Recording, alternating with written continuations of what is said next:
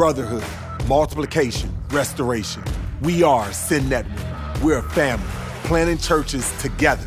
Join us as we hear from leaders of this movement from across North America and discover what it really takes to plant churches everywhere for everyone. What's up, everyone? We are here with Pastor Heiden Ratner. Pastor Heiden Ratner. He is the senior pastor of Walk Church, and he is my man. I love Heiden. Actually, Heiden is responsible for buying me the first pair of Jordans that I ever had, the Jordan 6s. I learned that there's numbers and things. Listen, I'm an athlete, I recognize, but I've never been that shoe type of guy. But Heiden has got me excited. He's still, Heiden, you'll be proud of me. I still got my shoes in my box. I only bring them out when I'm going to wear them. And, it's a good thing. Let me get my picture out real quick. I keep this close by in the office, man. I'm going to have it right next to me. Kobe and Mike. This is my church planting inspiration right here. So stay locked in. Yes. Yeah, That's actually, interesting because, I grew up as a Kobe fan. Yes, I'm a Laker fan. Kobe is probably one of the most influential guys that I've, basketball players, in terms of me following, obviously, 2020, just like all the other things. We've grieved, right. That and everything. But you talked about this idea of inspiration, and that's really what I want to talk to you today about is this, you planted Walk Church. How long have you been going now? Yeah, our church is actually going to turn 5 years old in September. So September 20th, this will be our birthday. Man, 5 years old. That is exciting to see. So I want to talk to you about like developing a church planting team. And I know, we talked in a past episode, and if you haven't heard that past episode from Heiden, you definitely need to go listen to it. But Heiden, in the past episodes, we talked about kind of the journey, and you planted in Vegas and you like planted in the school that you was raised in. Right. All of those things. But today I want to talk to you about like the team, like in the planting team. I want to talk about the vision, the calling. I want to talk about just kind of paint a more broad picture around it. And so tell me a little bit about that, your planting team. And like, I know you and Nina, you guys start off and you planted, but tell me a little bit about that early story and that early journey. Yeah, early journey, I got saved when I was in college, and really just I had no Christian context before that. And so praise God for a praying mom. My dad being Jewish, just never went to church before. So when I got saved through sports ministry, FCA in college, I came back to Las Vegas and just wanted to replicate what God was doing in my life there in Virginia. And just began to invest in people, disciple-making, Bible studies. What I didn't know was in those seasons, we would be really developing a church planting launch/core team. And God was shaping that season together. And what I thought was just a Bible study, he was saying, hey, this is bigger than that. And we were able to see some of those early people in those stages join us for what we thought was just kind of a gathering. We were just doing life together, walking with people into Walk Church is where that really came from. And so, man, I think we started in 2013 when I finished up playing some professional basketball and coaching. I just felt like, all right, this is the time. It's now. And we just started disciple making. And through that, developing a team of people that were bought in and really sensed a calling to our church, the city, to us. And we just started building from there. Man, that's exciting. I definitely want to get into that team, and I love how you throw in that humble brag. I was playing professional basketball. I mean, it's all good. Like it was a good humble brag. It was a minor flex, just a little bit. Yeah. But let's talk about that, because what I love about your journey and your story is the fact that we talked about like this idea that you didn't start off necessarily or intentionally to plant a church. You start off by just making disciples. Right. And that's what I see as the biblical model is that, Paul would go out and he would make disciples. And as people were coming to know the Lord and growing up in their faith, he was just like, man, we need to appoint elders and deacons and leaders. And this needs to become a church. And so like church plants was a byproduct of disciple making. Right. And that's what I hear in your story is this idea that you were making disciples and then the church was the next step that kind of came out of your disciple-making journey.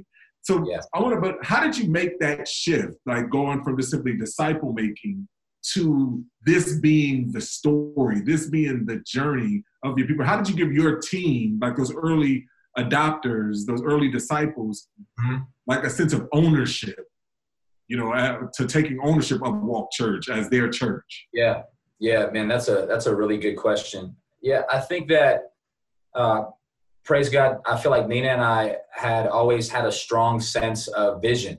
I can't remember a season of life since I got saved and really started pursuing God's calling on my life, that I just lacked vision for the next at least year, if not a lot more than that. And so I think that what we tried to do is try to bring people into the vision with us, the vision to reach the city and to make disciples and beyond. And I felt like people alongside us and around us were hungry to be a part of something that was real and authentic and that Jesus was at the center of. And we're hungry for what you mentioned, the opportunity to be discipled and to make disciples. And so I think people were bought into that. And I also think that the people that maybe were just on the fringe or were coming because they wanted to be a part of something that was just had some momentum, or they were looking kind of for a social fit within Christianity, began to recognize, man, I don't know if this is the right church team vibe for me. They may be a little bit more about that life than we were looking for. And those people were able to kind of get weeded out, which I can look back later and be thankful for to a degree. So I think it's both. So how did you transfer those people, those early adopters, from consumers to contributors, right? To taking that responsibility and being people who are willing to sacrifice to come alongside to fulfill the Great Commission? Man, I think that we were able to do that with a goal in mind, trying to paint the picture of the goal and basically say, hey, look, this thing is going somewhere. We're not just having Bible studies for the sake of being puffed up and growing our knowledge, but we're actually on mission. We want to be a church planting church. We want to reach the city and the nations.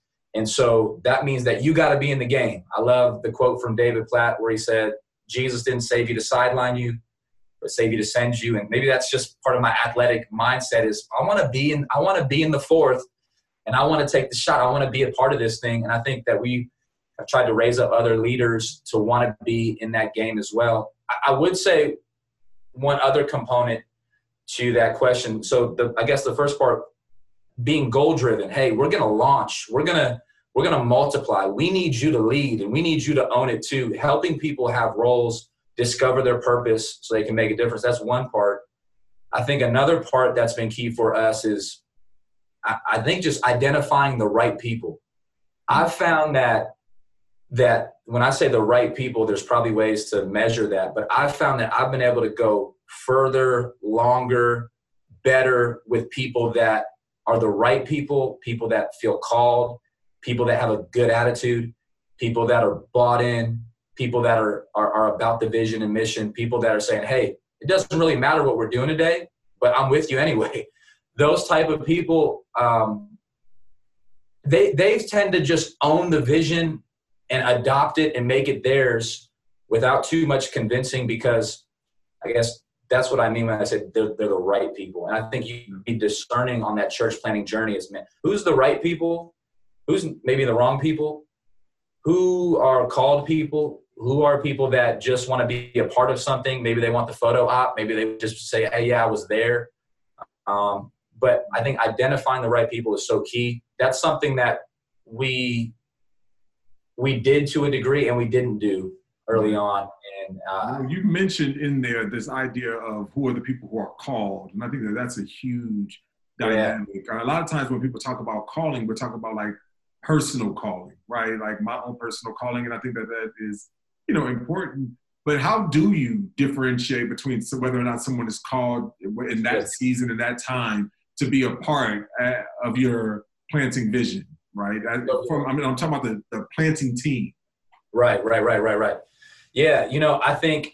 I don't know that this was as sharp at one point, early on, but I think today I would say if I were to minister to Heiden at 25, I would have said, man, make sure you're leaning into the calling. And I would say based calling off of three primary things. I'd say first, maybe some presupposition that somebody is a believer and has the understandings of the gospel. I think that's key, but I'd say three callings from there. One would be a call to the city, not just a call to ministry, but if you want to be a part of our church planting team, I would have leaned a lot more into, are you called to this city? When I look at Paul, I see him going to cities. It's specific. It's the Macedonian call. It's the Antioch call. I love when Paul tries to go to Asia like 3 times. I'm trying to go to this city, and the Holy Spirit's like, yeah, but you're not called to this city right now. And so I think I would have pressed in more to that, especially people that were moving to Las Vegas to be a part of the church. Would have said, man, make sure that you're called to this city, because if you're not called to the city, I think other motivations that you may have thought were the A1 thing, when those things go wrong, you'll just bounce. And I think we saw some of that. And I've seen it with a lot of just church planners around that are so hungry for team up front, which I think is a healthy desire, end up getting hurt later because people came, but they weren't necessarily called to the city. So I think identifying that is key. Calling to the church is key, right? So I think there was even some people that felt called to Las Vegas and the lights and the glitz of that idea, but may not really have been called to our church.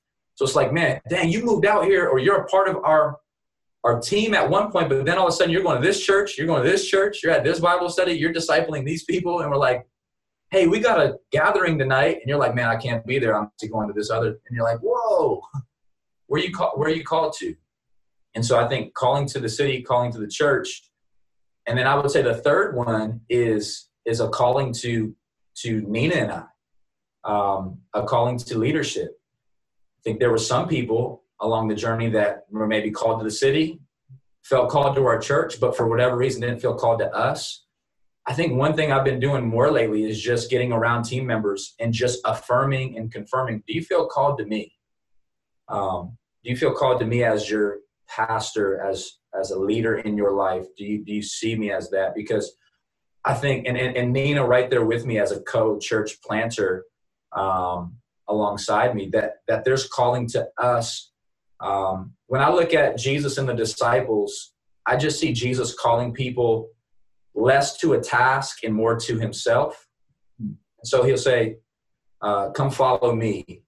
And so I can't recall a place in the Gospels where Jesus says, all right, look, disciples, this is the itinerary for the day. We're going to go to the graveyard and heal the demon-possessed man. We're going to go to Jairus' house. Then we're going to go eat and multiply the bread. He just says, look, you're called to me.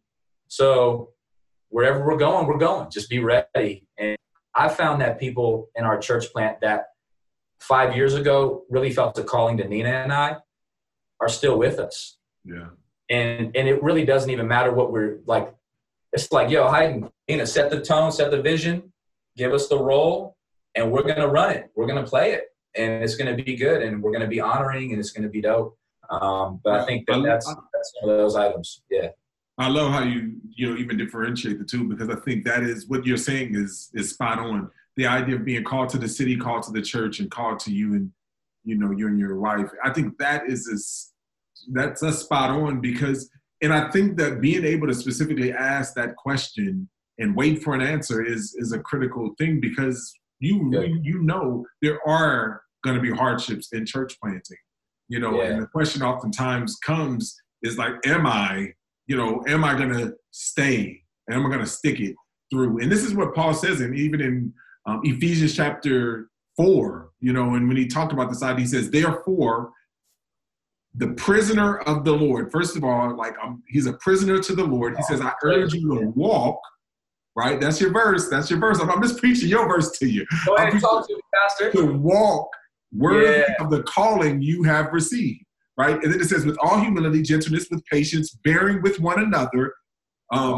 with one another, making every effort to keep the unity of the Spirit in the bond of peace. There's one body, one Spirit, just as you were called to one hope, your calling, one Lord, one faith, one baptism, one God and Father of all, who is above all and through all, right?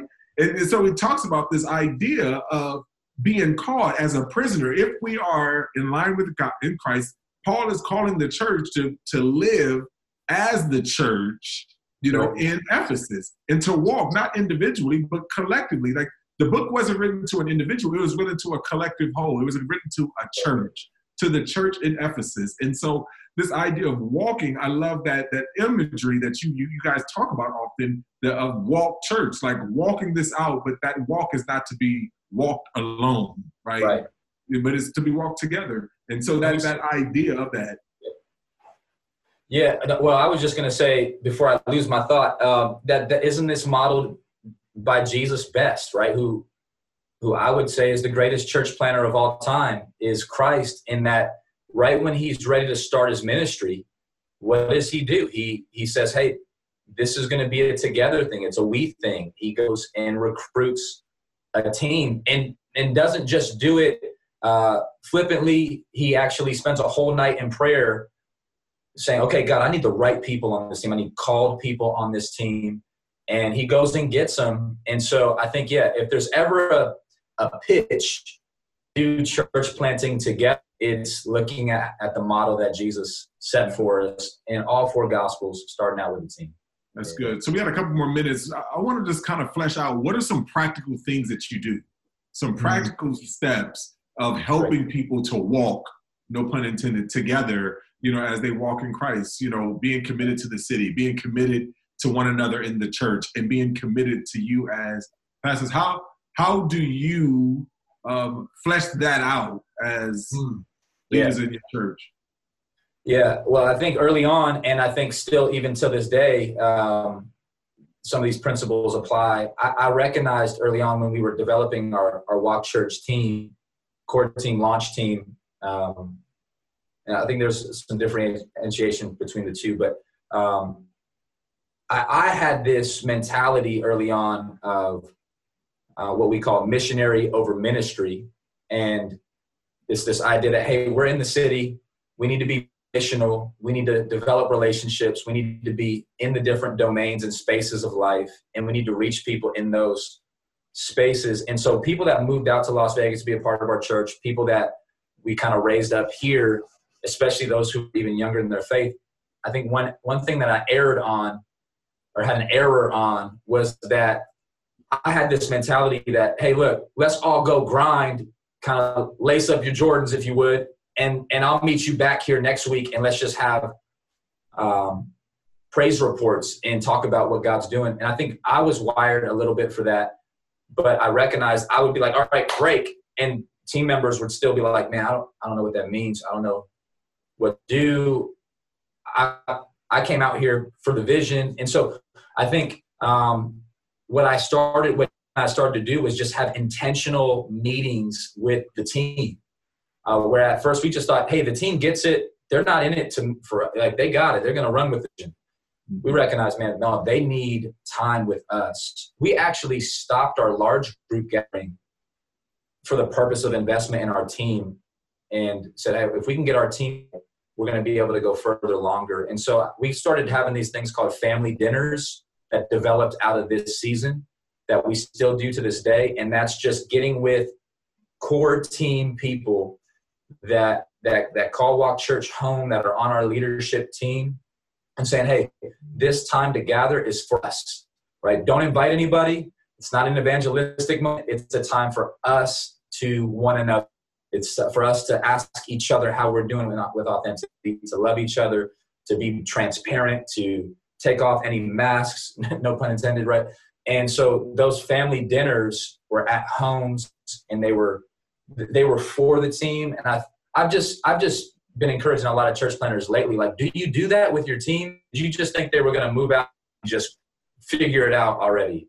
And so I think that's one item. I'll give you one quick other one. We decided early on to change the language of our team to this phrase, dream team. I noticed I would keep saying to our team that you guys are the ones who make the dream of Walk Church come alive. It's not just Nina and I. It's this big teamwork makes the dream work idea. So we moved away from using the word volunteer, moved away from using anything that's like not life-giving with the language. And we started to say everything has to do with the dream team. You make the dream come alive. We started making merch that's only for the dream team. We started doing dream team parties throughout the year that are very specific to where people are like, yo, where'd you get that shirt? Or how come you have that specific journal? Or like, where'd you get that gear, etc. It's like, yo, I'm on the dream team, bro. Like, if you're not on the dream team, you're gonna miss all that because there's this love, this investment, this honor that we just had to shift to our dream team. If they can own it with us, even at the volunteer level, we're gonna really be able to see some great things happen. And I found that dream team members want to invite other church members to be a part of that team too. So I think those were just a few items that we did that we still do to this day to try to boost momentum with the team. That's really good, man. When I hear you, I hear you and I think about like three things that really stands out to me. That when you're talking about creating ownership of a vision and how do you transfer ownership out of your heart, as a pastor into the hearts of your team members. One, I would say is worldview transformation. You have to give people a vision, right? And you got to be like, what is the vision of this church? And being able to communicate that. You see Jesus talking about these stories all the time, casting this vision, follow me and I will make you a fisher of men. I'm calling you somewhere. There's a destination. If you follow me, I'm going somewhere. So worldview transformation. The second one is observation. If you notice in Jesus' ministry, and in order to have that observation, they have to see you doing it. They have to see this modeling of it. Okay. And that's where we have to ask the question, are we the type of person that we would want to see reproduced, right? Amazing. And I think oftentimes we don't kind of take that core because the reality is that we teach what we know, but we reproduce who we really are. And that becomes the real reality of what's going on. And that's what we see in our children, right? It's like, where did you get that from? And you start looking at your life, it's like, oh, you got that from observing me, right? Yeah, so, that's right. So you frame it, you frame the conversation that here's our values, here's our aims, here's what we're about. That's worldview transformation. That's the teaching component. There's an observation component where they have to be around you and see you. And that's what I hear you saying, that kind of observation. But then the third one is the encountering, right? Yeah. They have to encounter you and relationally be able to connect with you. So because this idea of relationship, people think it's just simply about all spitting out the same facts, the same ideas. Right. No, it's about kind of a threefold kind of a purpose if we're going to get our people to really take ownership. And so I just really think that if, as pastors, as planters, when we do that, we have to think about it on those three levels. Kind of what is the worldview that we're trying to promote? How are we allowing them to observe it? And then finally is how are we allowing them to encounter? And that's what the Bible says. The beginning of wisdom is the fear of the Lord. The beginning of wisdom is not just knowing facts about the Lord. It comes with a reverential relationship with the Lord, an encounter with the Lord. And I just think that's really important for us as if we're going to, get our vision, to the next generation, we have to understand that. And we got to look at it in that threefold. And by the way, it doesn't stop with just our core team. It doesn't stop with just in the first few months. It continues on and on. And so literally for us at Blueprint, every year we're re-upping, right? Allowing people to to understand the vision, to encounter the people who are embodying the vision, and then hopefully seeing models, giving them freedom to see the model of the vision. And so that's how we got to walk it out. We got to walk it out. There it is. So we are here with Heiden Ratner, pastor, professional basketball player, and all of that. We are here with you, man. Appreciate you. Friends with Pastor Dhati. That's what I tell people. I say, man, just know I know this cat named Dhati, and that's my credibility right there. That's it. Man, well, I appreciate you, man. Thanks for joining us. And remember, man, we are Sin Network. And love you, brother. Love you, too. Thanks so much for having me on. Love you guys. You have been listening to We Are Sin Network, a resource of the North American Mission Board. For more information about today's podcast and other relevant resources, visit sandnetwork.com.